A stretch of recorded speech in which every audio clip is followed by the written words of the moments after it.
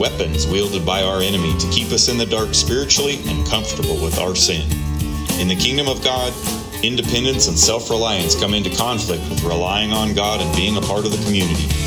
As we live in that Western pull yourself up by your bootstraps independence, we grow accustomed to making it on our own.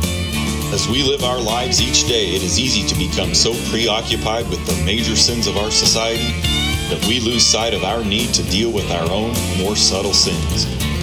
Our Western way of life is a great gift, but unless kept in check, it can become a weapon in the hand of the enemy against our spiritual life. A weapon that can lead us down a road of acceptability or respectability of our sins. May we remember that sin grieves the heart of God and lean on Him instead of ourselves as we journey through life. Being aware of our sin, repenting of it, and living for Jesus and not ourselves as we live life in the West.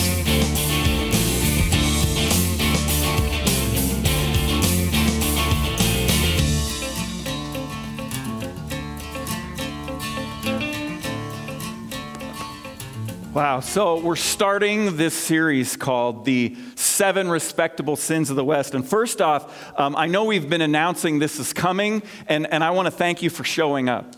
You know, often when there's the word sin in a sermon series title, people are like, you know what, nope, not going to do that. I'm going to stay home. I want to thank you for rising up to the challenge because it's going to be challenging. Our toes are going to get stepped on. The Bible studies really, honestly, will be no exception to that either. They're going to be equally as challenging. Now, this series title comes from 2 different places. Does the 7 deadly sins sound familiar to you?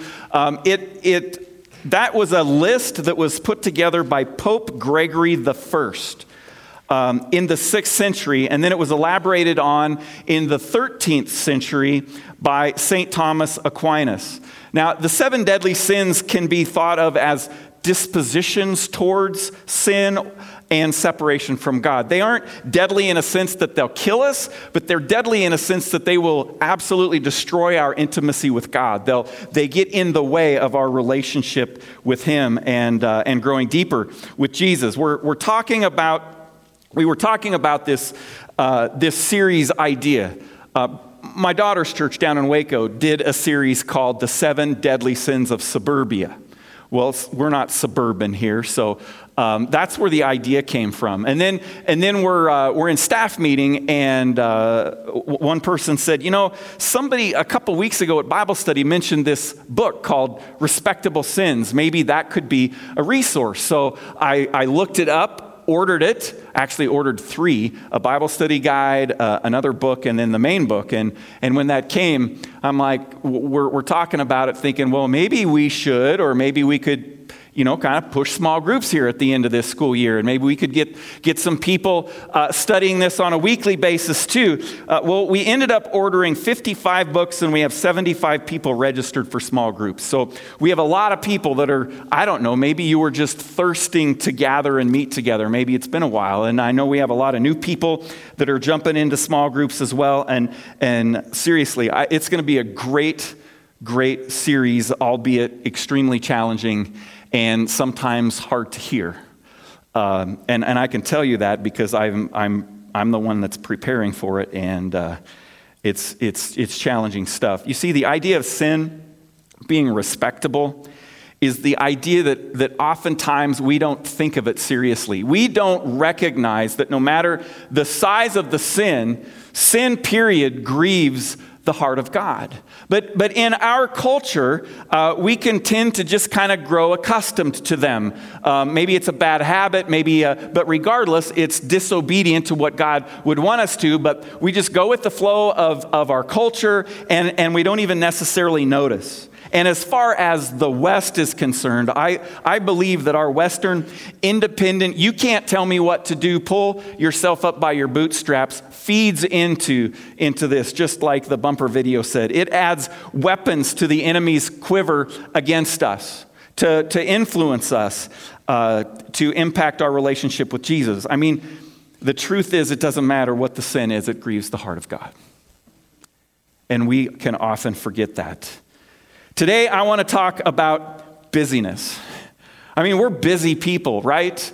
I was hoping that the slowdown during COVID might affect us and help us to establish some new habits in our lives so that after that, when things kind of got back to normal again, it would be a new normal in the sense that we had our lives ordered a little bit differently. But I'm finding that I don't think that's the case. I think we're in such a rush to get back to normal that we're just running right back to where we were before and how busy our schedules are.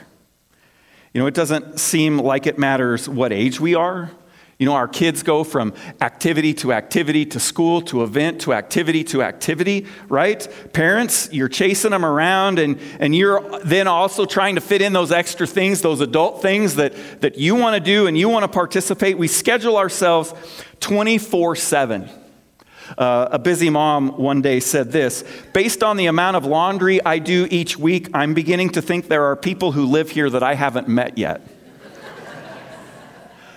I mean, do you ever feel like there just isn't enough time to accomplish everything you want to or everything that you need to accomplish? But the clock just keeps ticking, and we keep going from one thing to the next like robots, just moving from one task to the other, checking things off the list. I'm a list checker. I make lists. I will write something down that I already did that day just so I can check it off. I'm not joking about that either.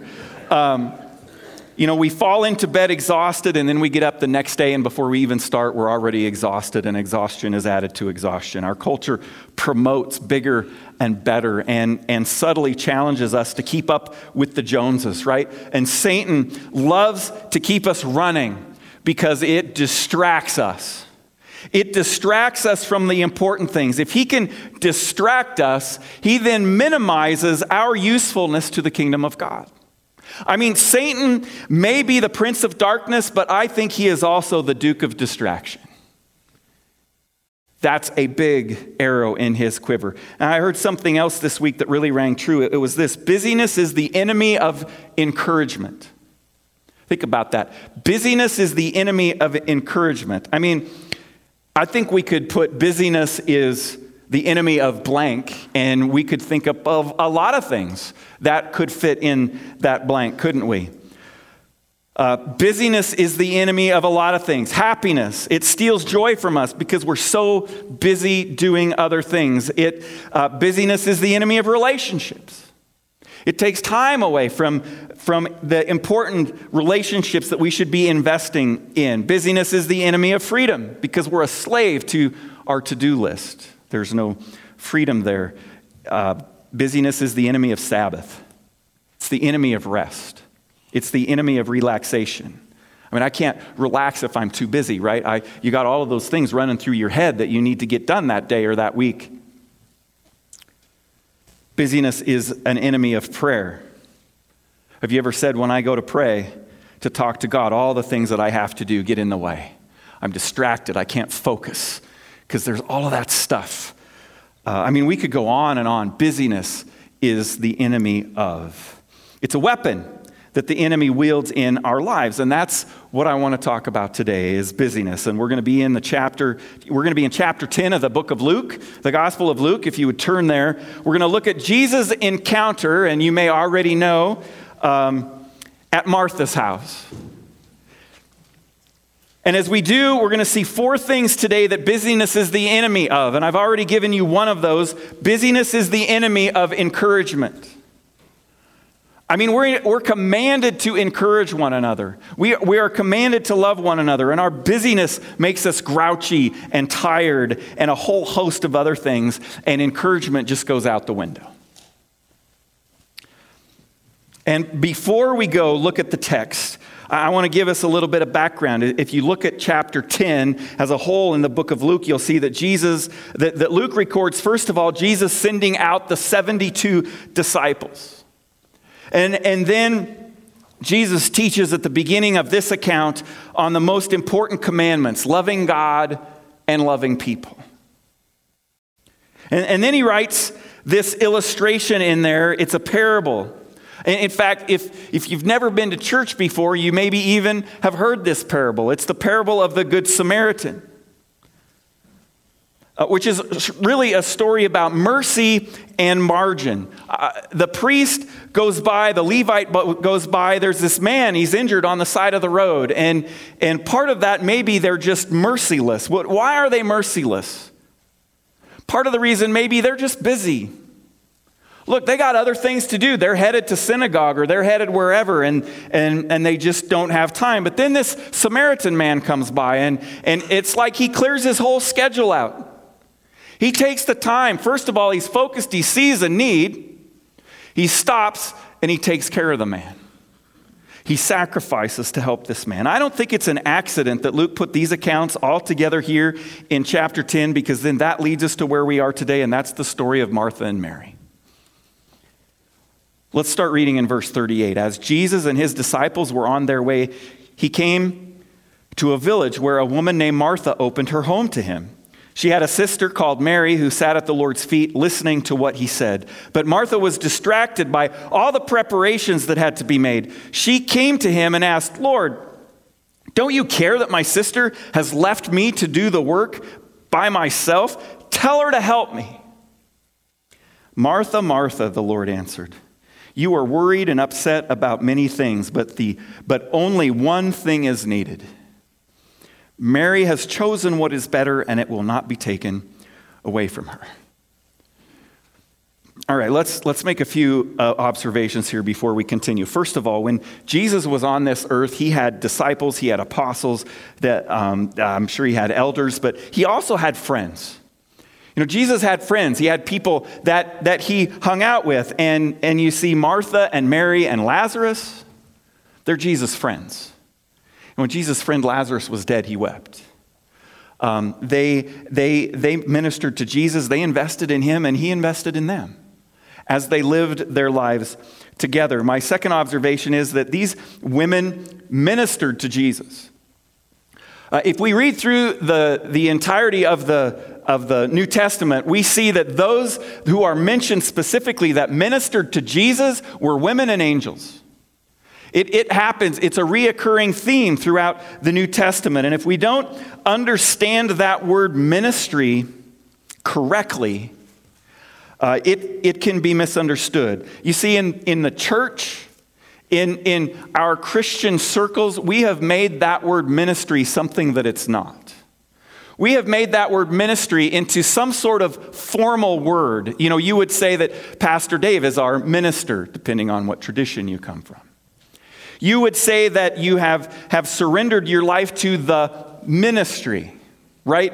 We give that word ministry a formal name, and I don't think it was meant to be that at all, because you see, it's as if we're not all supposed to be ministers, or it's as if we're not all even qualified to be ministers. Well, a few weeks ago in our Discover 301 class, we talked about that word ministry. The Greek word for ministry is the word diakonos. What word do we get from that word in the English language? Diakonos. It's deacon.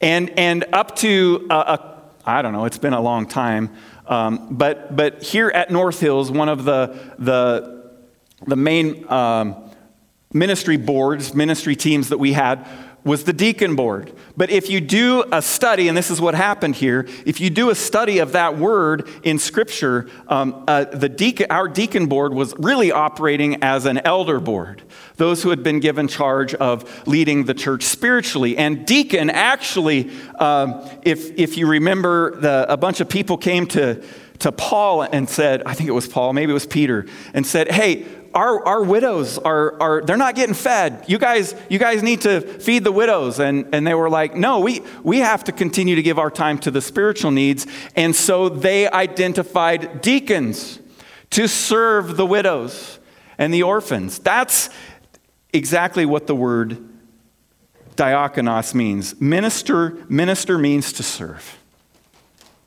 And we're all to serve one another. God gives each of us gifts, we talked about in 301. And that gift's purpose is not for me. It's not for me to feel better about myself or to have more confidence in life. That gift, that spiritual gift, is for me to minister, to serve other people. It's to be the benefit of the body of Christ. So a minister is simply someone who renders aid to those in need. That's it. And so here we have Jesus in this moment preparing Mary to be a minister. And hang with me. I think that word selection that Luke uses right there, the text says that Mary is sitting at his feet. Okay? Let's talk about that just for a second. In the first century, if you were talking about your educational credentials, you wouldn't lead with the name of the school that you attended. You wouldn't say, well, like me, I got my bachelor's degree at the University of Wyoming, and then I got my Master of Divinity degree at Bethel Seminary. You wouldn't say that. That's not how you would talk about it. You would point to a person. Like Paul in Acts chapter 22, he says, I was trained under Gamaliel. So you wouldn't say to someone, hey, I trained at Denver Seminary. You would say, I trained under Dr. Craig Blomberg. He's the one that discipled me. And at a very early age, Jewish boys would be taught at the synagogue. They would memorize entire books of the Torah. I mean, it was unreal to me what they learned. They learned the traditions. And when they were old enough, they would wait to be chosen by a rabbi. They would wait to be chosen by a rabbi, and when they were old enough and they were found to be a suitable student, they would be given the honorable position of sitting at the rabbi's feet and learning from him. So in the text, when it says, and Mary sat at the feet of Jesus and he taught her, I think it's bigger than her just hanging out listening to Jesus. I think that increases the comparison between Martha and Mary in this text.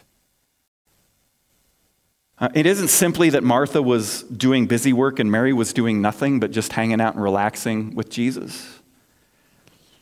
Now, Martha is doing busy work, and but Mary is learning from Jesus. She is learning. She is being taught. She is sitting at his feet. So the thing that it's trying to give us right out of the gate in this passage is that we need to prioritize learning from Jesus. That needs to be a priority in our life. Isaiah 55:6 says, seek the Lord while he may be found.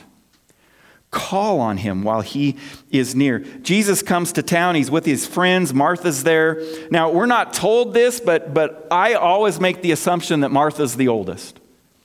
I mean, I always make the assumption that she's the most responsible. She's the perfectionist. Look, she's an initiator. She has it all together. She's a homeowner. It's her house. And they're at Martha's house, and she's being the best host that she knows how to be. And then there's Mary. I mean, where does Mary even live? Does she live with her sister? Does she just come out and hang out? Does she come over and get free food during the day? I mean, I don't know, but I always sort of picture Mary as the least responsible one. You know, kind of like me when I was younger. I was the youngest by a long ways, and I mean a long ways. And maybe Mary is, I don't know, flippant or a little flighty. I don't know. We never really know. We're not told any of these things specifically, but Mary's sitting at Jesus' feet while Martha's doing all this work. And if you're a Martha, if you're the responsible one and you have Marys in your life, aren't they just annoying to you? Right?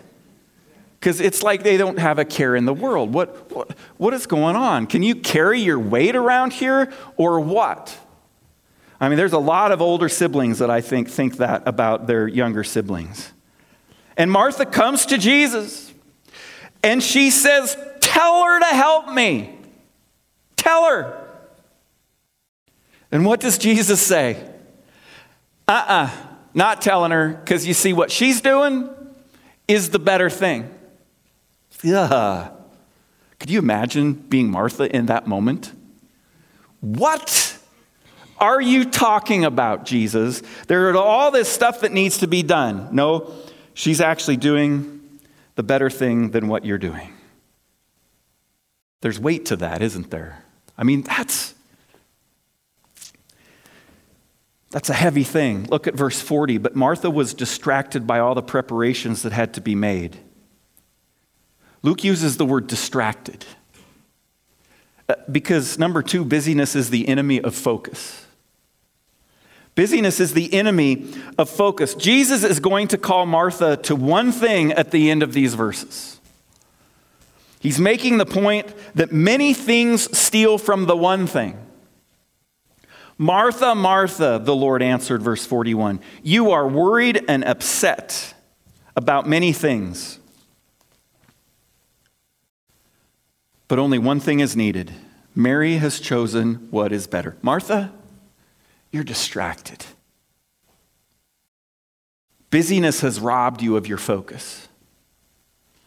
Many times in my family life, my wife had to tell me that I needed to focus more on our family. See, because there was lots of times where, I was present, but I wasn't really there. Have you ever experienced that? You know, your body is in the room, your body is with the family, but your mind, it's on emails, text messages. Back in the day, the answering machine is beeping. For you kids, that's a box that used to sit next to... My first one had a little cassette tape in it.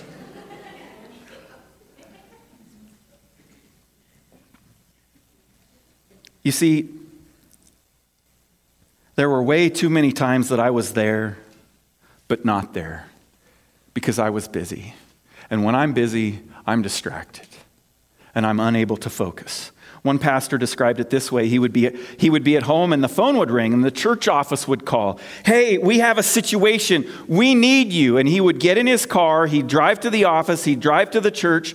And on his way, he would pray this prayer. He would say, Lord, I'm doing your work. I'm doing what you've called me to. So I just need your Holy Spirit to sort things out at home. Make sure my wife feels loved, God. Your supernatural power. Make sure she feels loved and cherished and cared for. And make sure those kids get discipled and trained up in the way of you.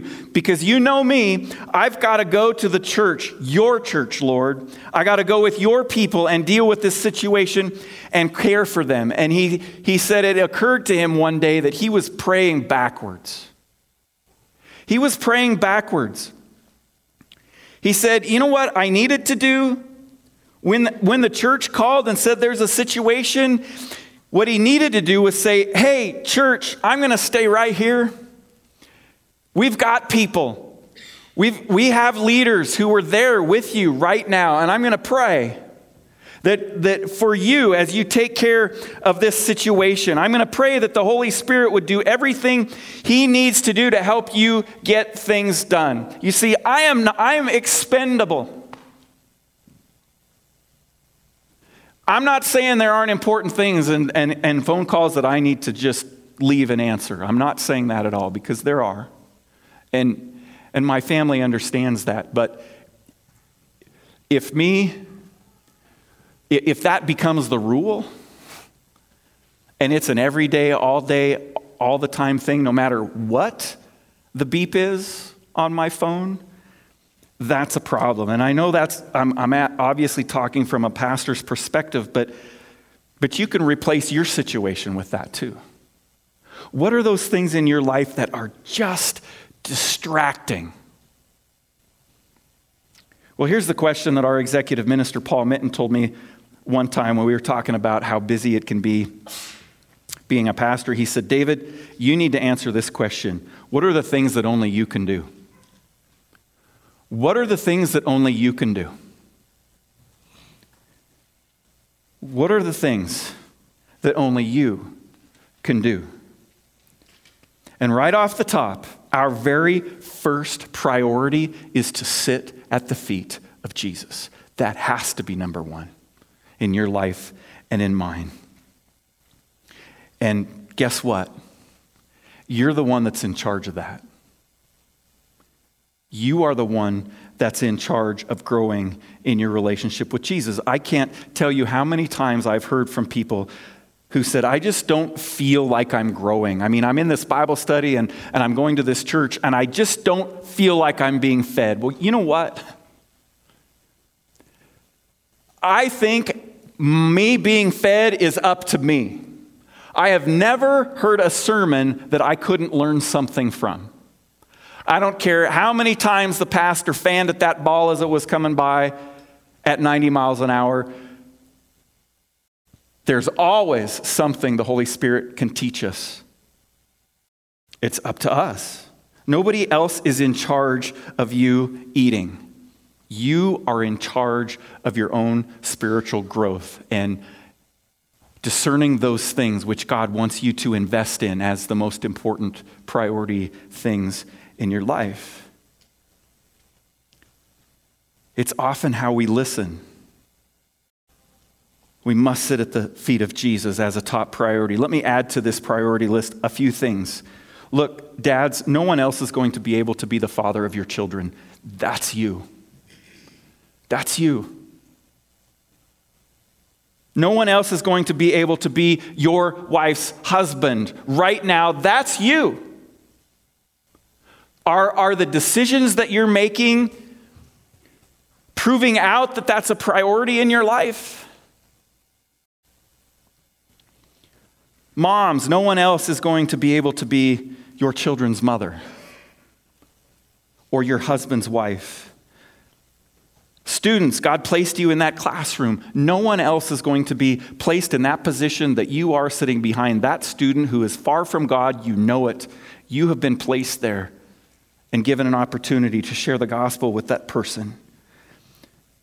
Answer this question. What are the things that only you can do? What are the things that only you can do? Make sure you know the answer to that. Bring focus to that. Verse 40, Martha came to Jesus and asked, Lord, don't you care that my sister has left me to do the work by myself? Tell her to help me. You see, when we get into this busy life, we can tend to lean into the victim mentality. Oh, I'm so busy. I'm a victim of my schedule. I'm a victim of this and I'm a victim of that. Martha is taking on victim status here. I mean, Mary's obviously against her because she's not helping her. Even Jesus isn't helping. Come on. You guys are just hanging out in the other room. She's blaming everyone else for her problems because busyness breeds a victim mentality. Don't they see all that I have to do? Don't they know that I'm busy? And it's a zero-sum game because you have a list to do and everyone's either for you as you're accomplishing that list or against you. If they can help you do your list, great. If they can't, don't come talk to me because you're wasting my time. Next, and then you begin to see people through the lens of, if you're not helping me get this done, then you're not for me. Tell her to help me, Martha said. Are you not on my side here? I'm not interested in what you have going on because I see my tasks as more important than you. Busyness is the enemy of focus. Number 3, busyness is also the enemy of empathy. I can't slow down to focus on whatever you need because I have my own needs. Busyness is the enemy of empathy. Empathy takes time. And when we're busy, there's no time because we're running out of time. It takes time. And that's why Luke puts this in the same context as the Good Samaritan. The priest didn't have time. The Levites got stuff to do, places to be. I mean, he had lots of excuses why it wasn't his responsibility to help this man parked on the side of the road. The Samaritan is so focused in his everyday life, looking for people that had needs. And he saw this man and he cleared his schedule and he stopped and he helped him. He served him. He had mercy on him. Don't you care? Do you ever feel like that when you're really busy? Do you ever think when somebody else is maybe trying to get a little time with you, you're like, look, I'm just slammed here. I don't have time for this. Or you're going to somebody and they're busy and they're like, I don't have time for you. I got too many things that I'm doing. Doesn't anybody care how busy I am? And here's the answer to that question. No. They don't care how busy you are because they're busy too. They're busy too. Everybody has stuff they're doing. So when you ask, don't you care how busy I am? The answer is no. Now, I think what some of us need to hear this morning is this word, stop. Stop. We need to slow down and stop and do what only we can do. But you're thinking, but some of those things on my list might not get done. Yeah, they might not.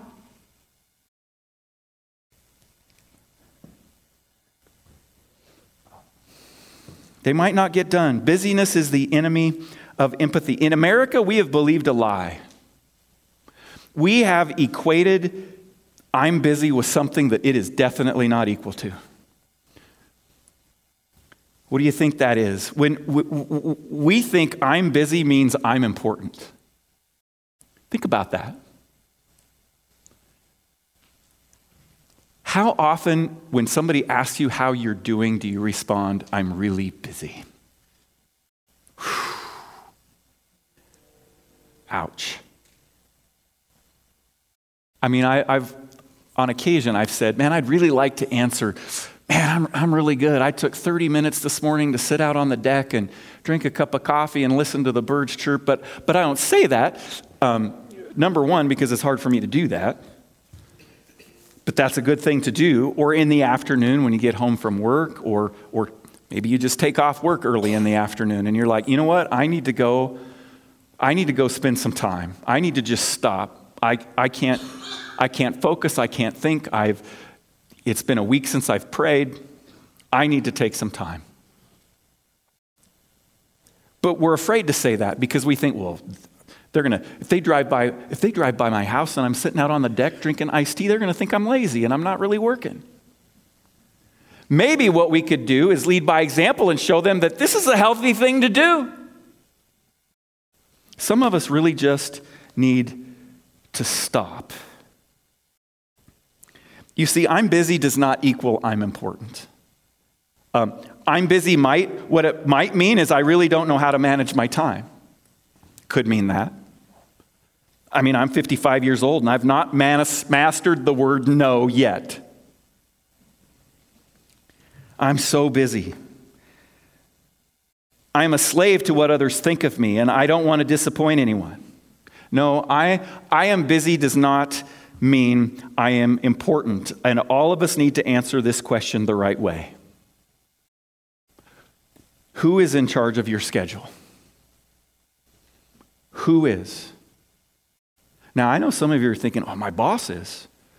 Yeah, 40 hours a week or more, depending on your boss. Look, if you're working somewhere and you don't have time for I'm not even going to say that because you can make time. You can make time. We can all make time for things that are important and better for us. Being in charge of our schedule takes practice. We determine what goes on, and we determine what doesn't. And we have to actively do that, right? Because there's no one else to blame but ourselves. If you're busy, busyness is the enemy of encouragement. Busyness is the enemy of focus. Busyness is the enemy of empathy. And number 4, busyness is the enemy of peace and joy. Martha, Martha, the Lord answered, you are worried and upset about many things. Martha, your busyness has stolen your peace and joy. Busyness is the enemy of peace and joy, isn't it? What if it all doesn't get done? What if, just for a moment this morning, live in that reality. Let's live in that reality. What if I don't finish the assignment? Whatever it might be. What if the house doesn't get clean? What if I pick up the kids 15 minutes late from practice? I mean, is somebody sitting across from the school and they see your kids sitting out there on the step at school or visiting with the teacher for 15 or 20 minutes, extra minutes after school, and they dial up DFS? Hey, guess what? Somebody left their kid out talking to a teacher for 15 minutes. How dare they? I mean, we have to answer that question. Paul in Philippians 4, 6, and 7 says, don't be anxious about anything, but in every situation by prayer and petition, with thanksgiving, present your requests to God, and the peace of God, which transcends all understanding, will guard your hearts and your minds in Christ Jesus. The greatest thing that you can do with that question, what if it doesn't get done, is to actually answer that question. Because if you answer that question, it will take the majority of the sharp teeth out of that question. What happens if you just don't get to mowing the lawn today? Well, it's going to be a little taller tomorrow or the next day or the next day. I mean, wait a couple weeks, the town might send you a letter, I don't know, but does that have to be done right now in this moment? Probably not.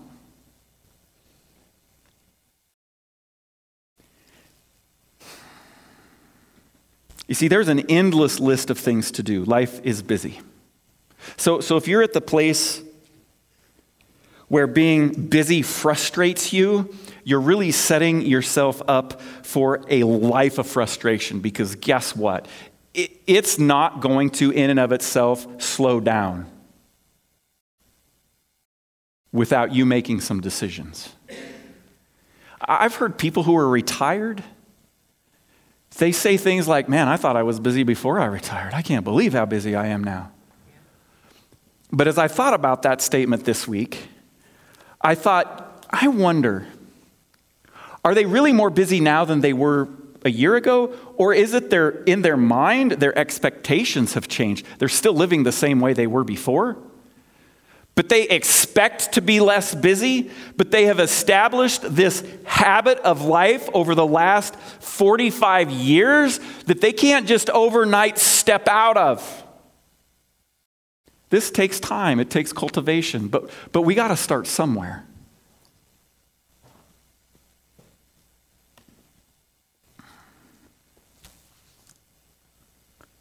The world, of course, has countless solutions to these problems.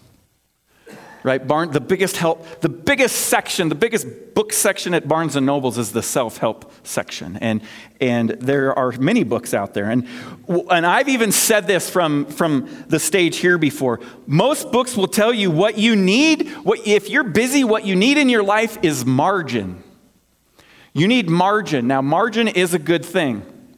I'm not saying margin is bad. Margin is that space that you leave in your schedule for when other things come up. If you have a Saturday and you don't have anything scheduled on that Saturday, but some problem pops up the day before and you have the next day to work on that, you're like, oh man, I'm glad I had that Saturday, right?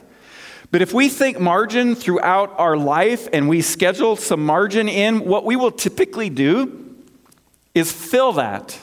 Something comes up, instead of saying no, well, I got this margin in my life. So yes, and before long, the margin is gone. I want to give us a different word this morning. I think this is a biblical word that is our weapon in defense of busyness. It's a word that will help us keep the sin of busyness out of our lives, and this is that word. It's priority. It's priority. Now, I can preach about this and talk about this all day long, but when you leave here, you need to understand it's your responsibility. to determine what those priorities are that God has given you in your life and to live by those priorities. You have to figure out right now what your non-negotiables are. Because we trade things every day. We trade things for time. We trade things for time. What are you willing to trade? And it's really counterintuitive because there's this unseen world and there's God, and He created this unseen world. And so sometimes when we put these big rocks in first, everything else really does fall up into place because God wants us to order them in that way. Now, you might think that that's idealistic, but I'm telling you, people do this in their life and they succeed at it. This isn't just pie in the sky. Every person on the planet doesn't live their life as busy as you do.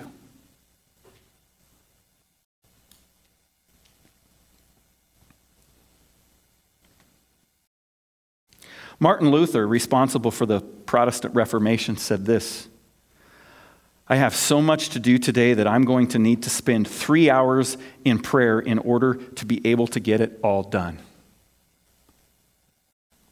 That's not just a statement of faith.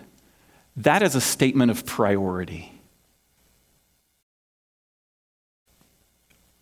Not in my life have I ever said that. But maybe I should have.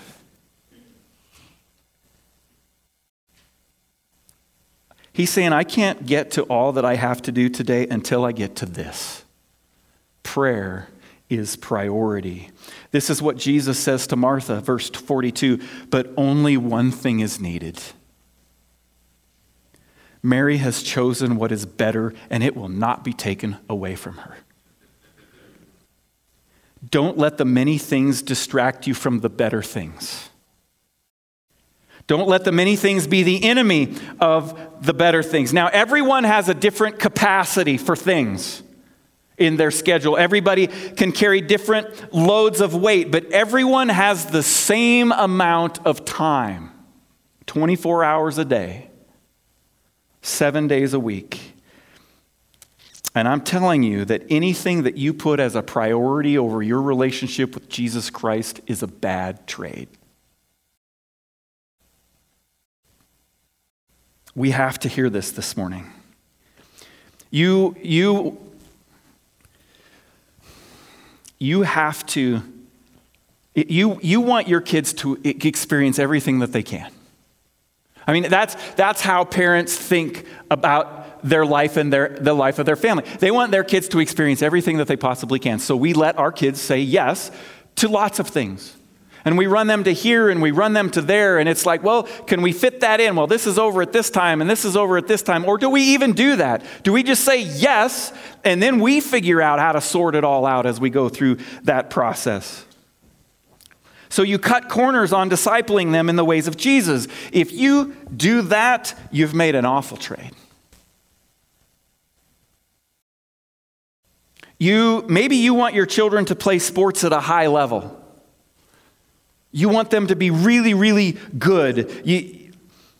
They're going to be 1 in 1,000 good. And they're going to have an amazing career. They're going to go to a college and they're going to make 7 figures one day. And then we're all going to gather around the TV to watch them in the big game. And you got there, even though the tournaments fell on Sundays. Well, it's just for a time.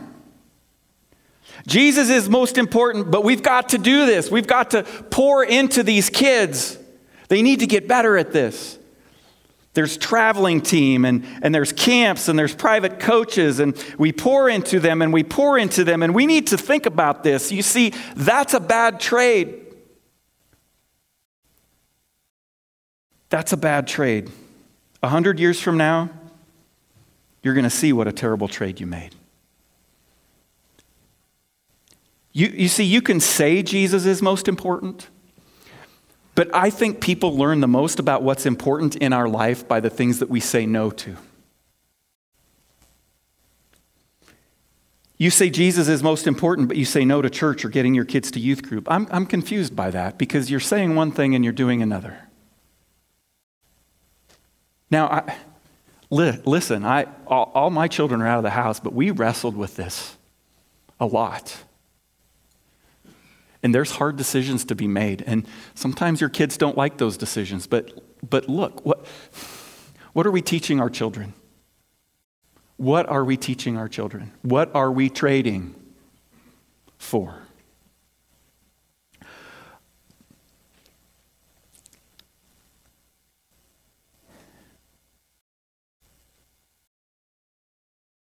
Eric Liddell. Anybody familiar with that name? Eric Liddell. Dick's familiar with that name? Eric Liddell. Look, Eric Liddell made it to the big stage. He's in the pinnacle competition of athletes of his day and age. He was at the Olympics. For those of you who don't know his name, but you maybe watched the movie when it came out. If you're under 30, you probably don't know this movie, but there was a movie made about him. He was the fastest person in the entire world. Chariots of Fire was the movie. And then what happened? His race landed on a Sunday. And he said, I'm not running it. I'm at the Olympics. Sunday is my Sabbath. I'm not going to do it. I've made this decision in my life, and I'm sticking with it. The only reason that you have heard his name is because of what he said no to. If he hadn't said no and he'd run the race, no movie would have been made about him because it wouldn't have been any big deal. Yeah, he was the fastest guy. There's lots of fastest guys in the world. The movie was made because he said no. I'm not going to do it. You can tell what's most important to people. You can tell people what's most important all day long, but they're going to learn what's most important to you by what you say no to. So here's the question.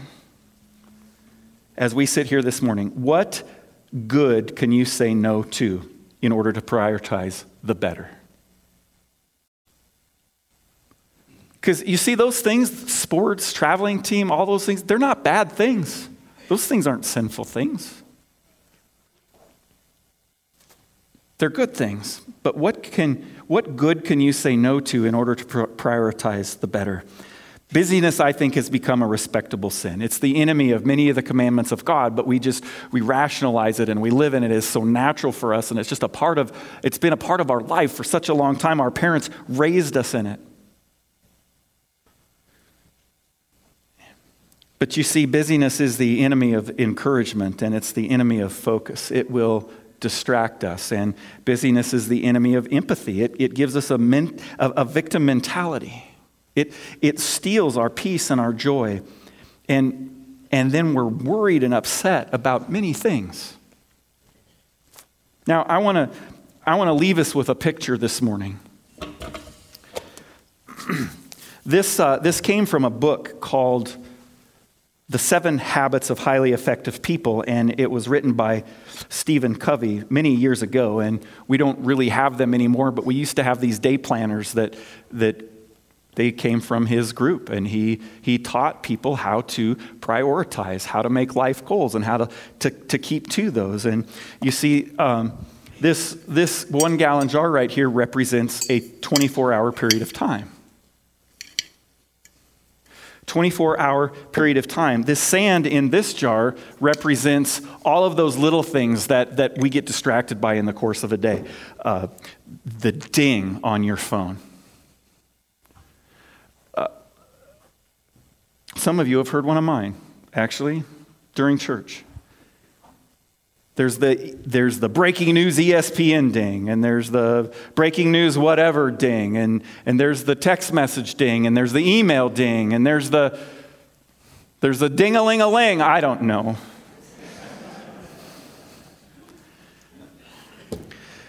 And then these little pebbles here, these stones represent the things, the good things in our life, the things like our job and assignments at school, and I don't know, maybe you could throw in mowing the lawn, stuff that, it it needs to be done, but it doesn't necessarily have to be done today. Okay, and then what do these represent? These are the big rocks. These are the non-negotiables. These are the important things that we have in our life. And here's how we usually live our life. You see, it's the tyranny of the urgent, right? We just live our life, and all of this stuff, the dings and all of that, though it's distracting, we do it, and what happens is then there's no more room in our life for the important things, right? I just don't have time to pray. I just don't have time to do that. I haven't had time to read my Bible this week. I mean, I think we've all said that. I've said that.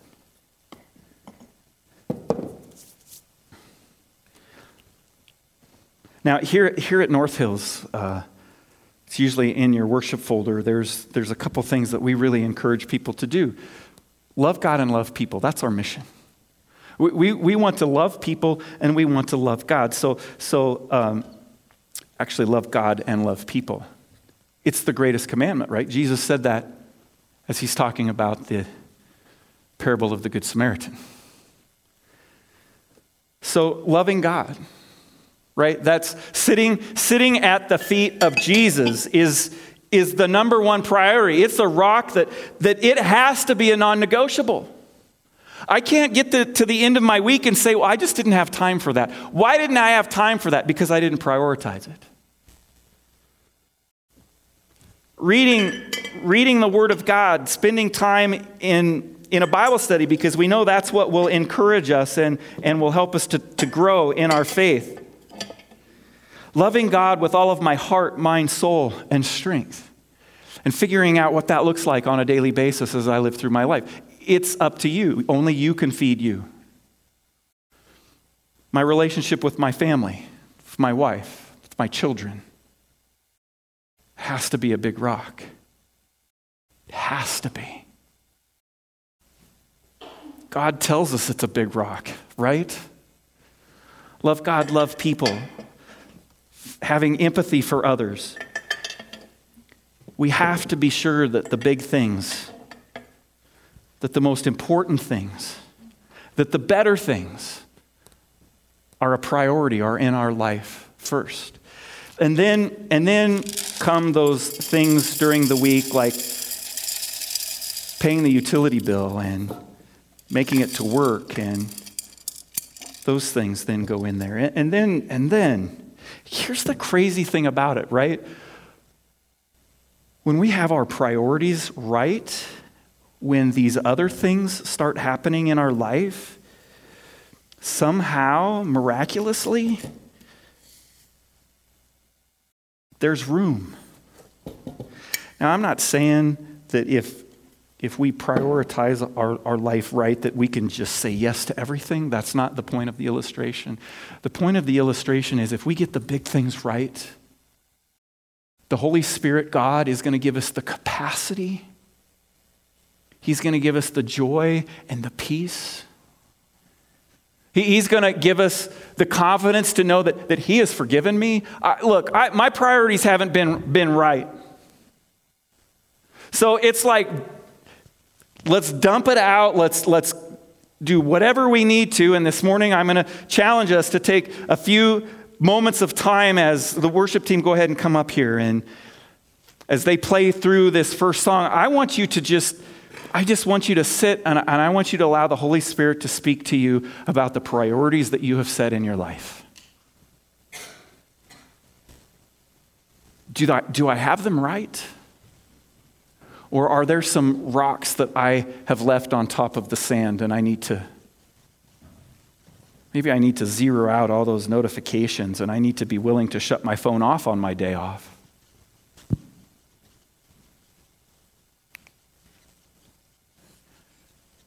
Because I'm telling you, if I've gotten better at not doing that, but if my phone dings and I look at that message on a Monday, I know it's probably something that could be answered tomorrow, but then my mind starts spinning it.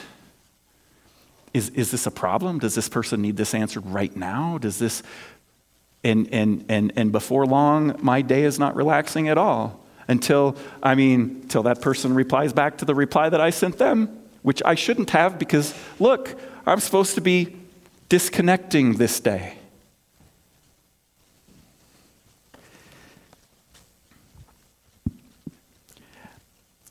Go ahead, Bob. As the worship team sings this, let's ask God to help us recognize those things in our life that only we can do.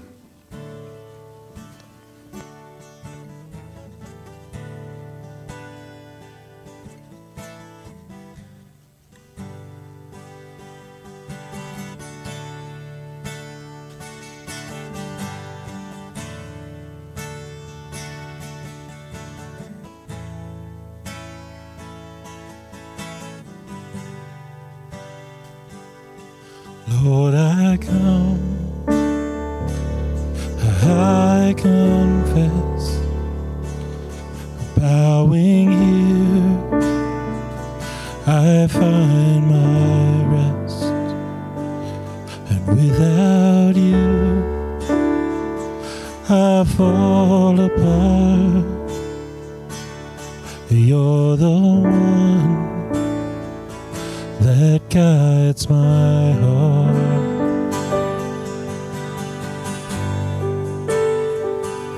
And Lord, I need you. Oh, I need you. Every hour I need you. My one defense, my righteousness, oh God, how I need you.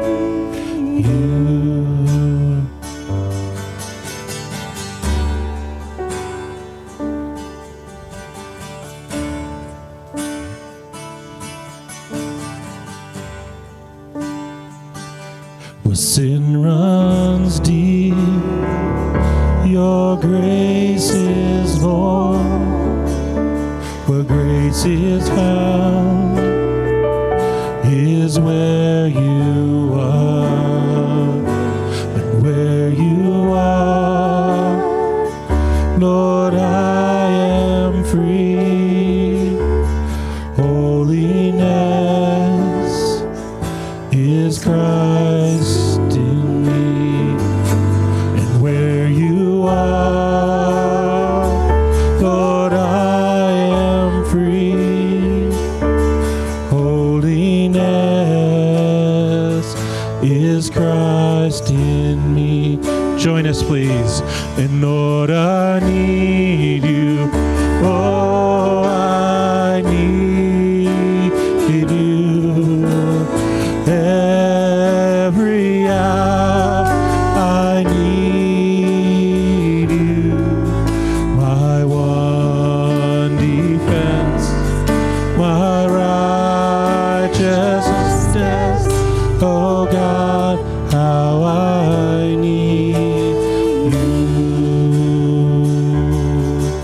So teach my hunger to rise to you. When temptation comes my way, and when I cannot stand, I'll fall on you. Jesus, you're my hope and stay. And when I cannot stand, I'll fall on you. 'Cause Jesus, you're my hope and stay. Hey, Lord, I need you. Oh, I need you. Every hour I need you. My one defense, my righteousness, oh God.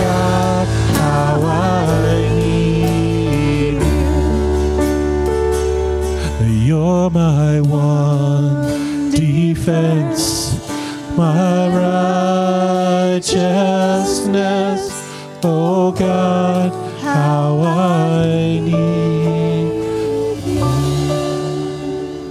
Let's stand and close in prayer. Lord Jesus, thank you for being our rescuer. Thank you for saving us, for the act in history that we celebrated last week as you came and served us. Thank you for the salvation which we receive when you call our name and we surrender to you.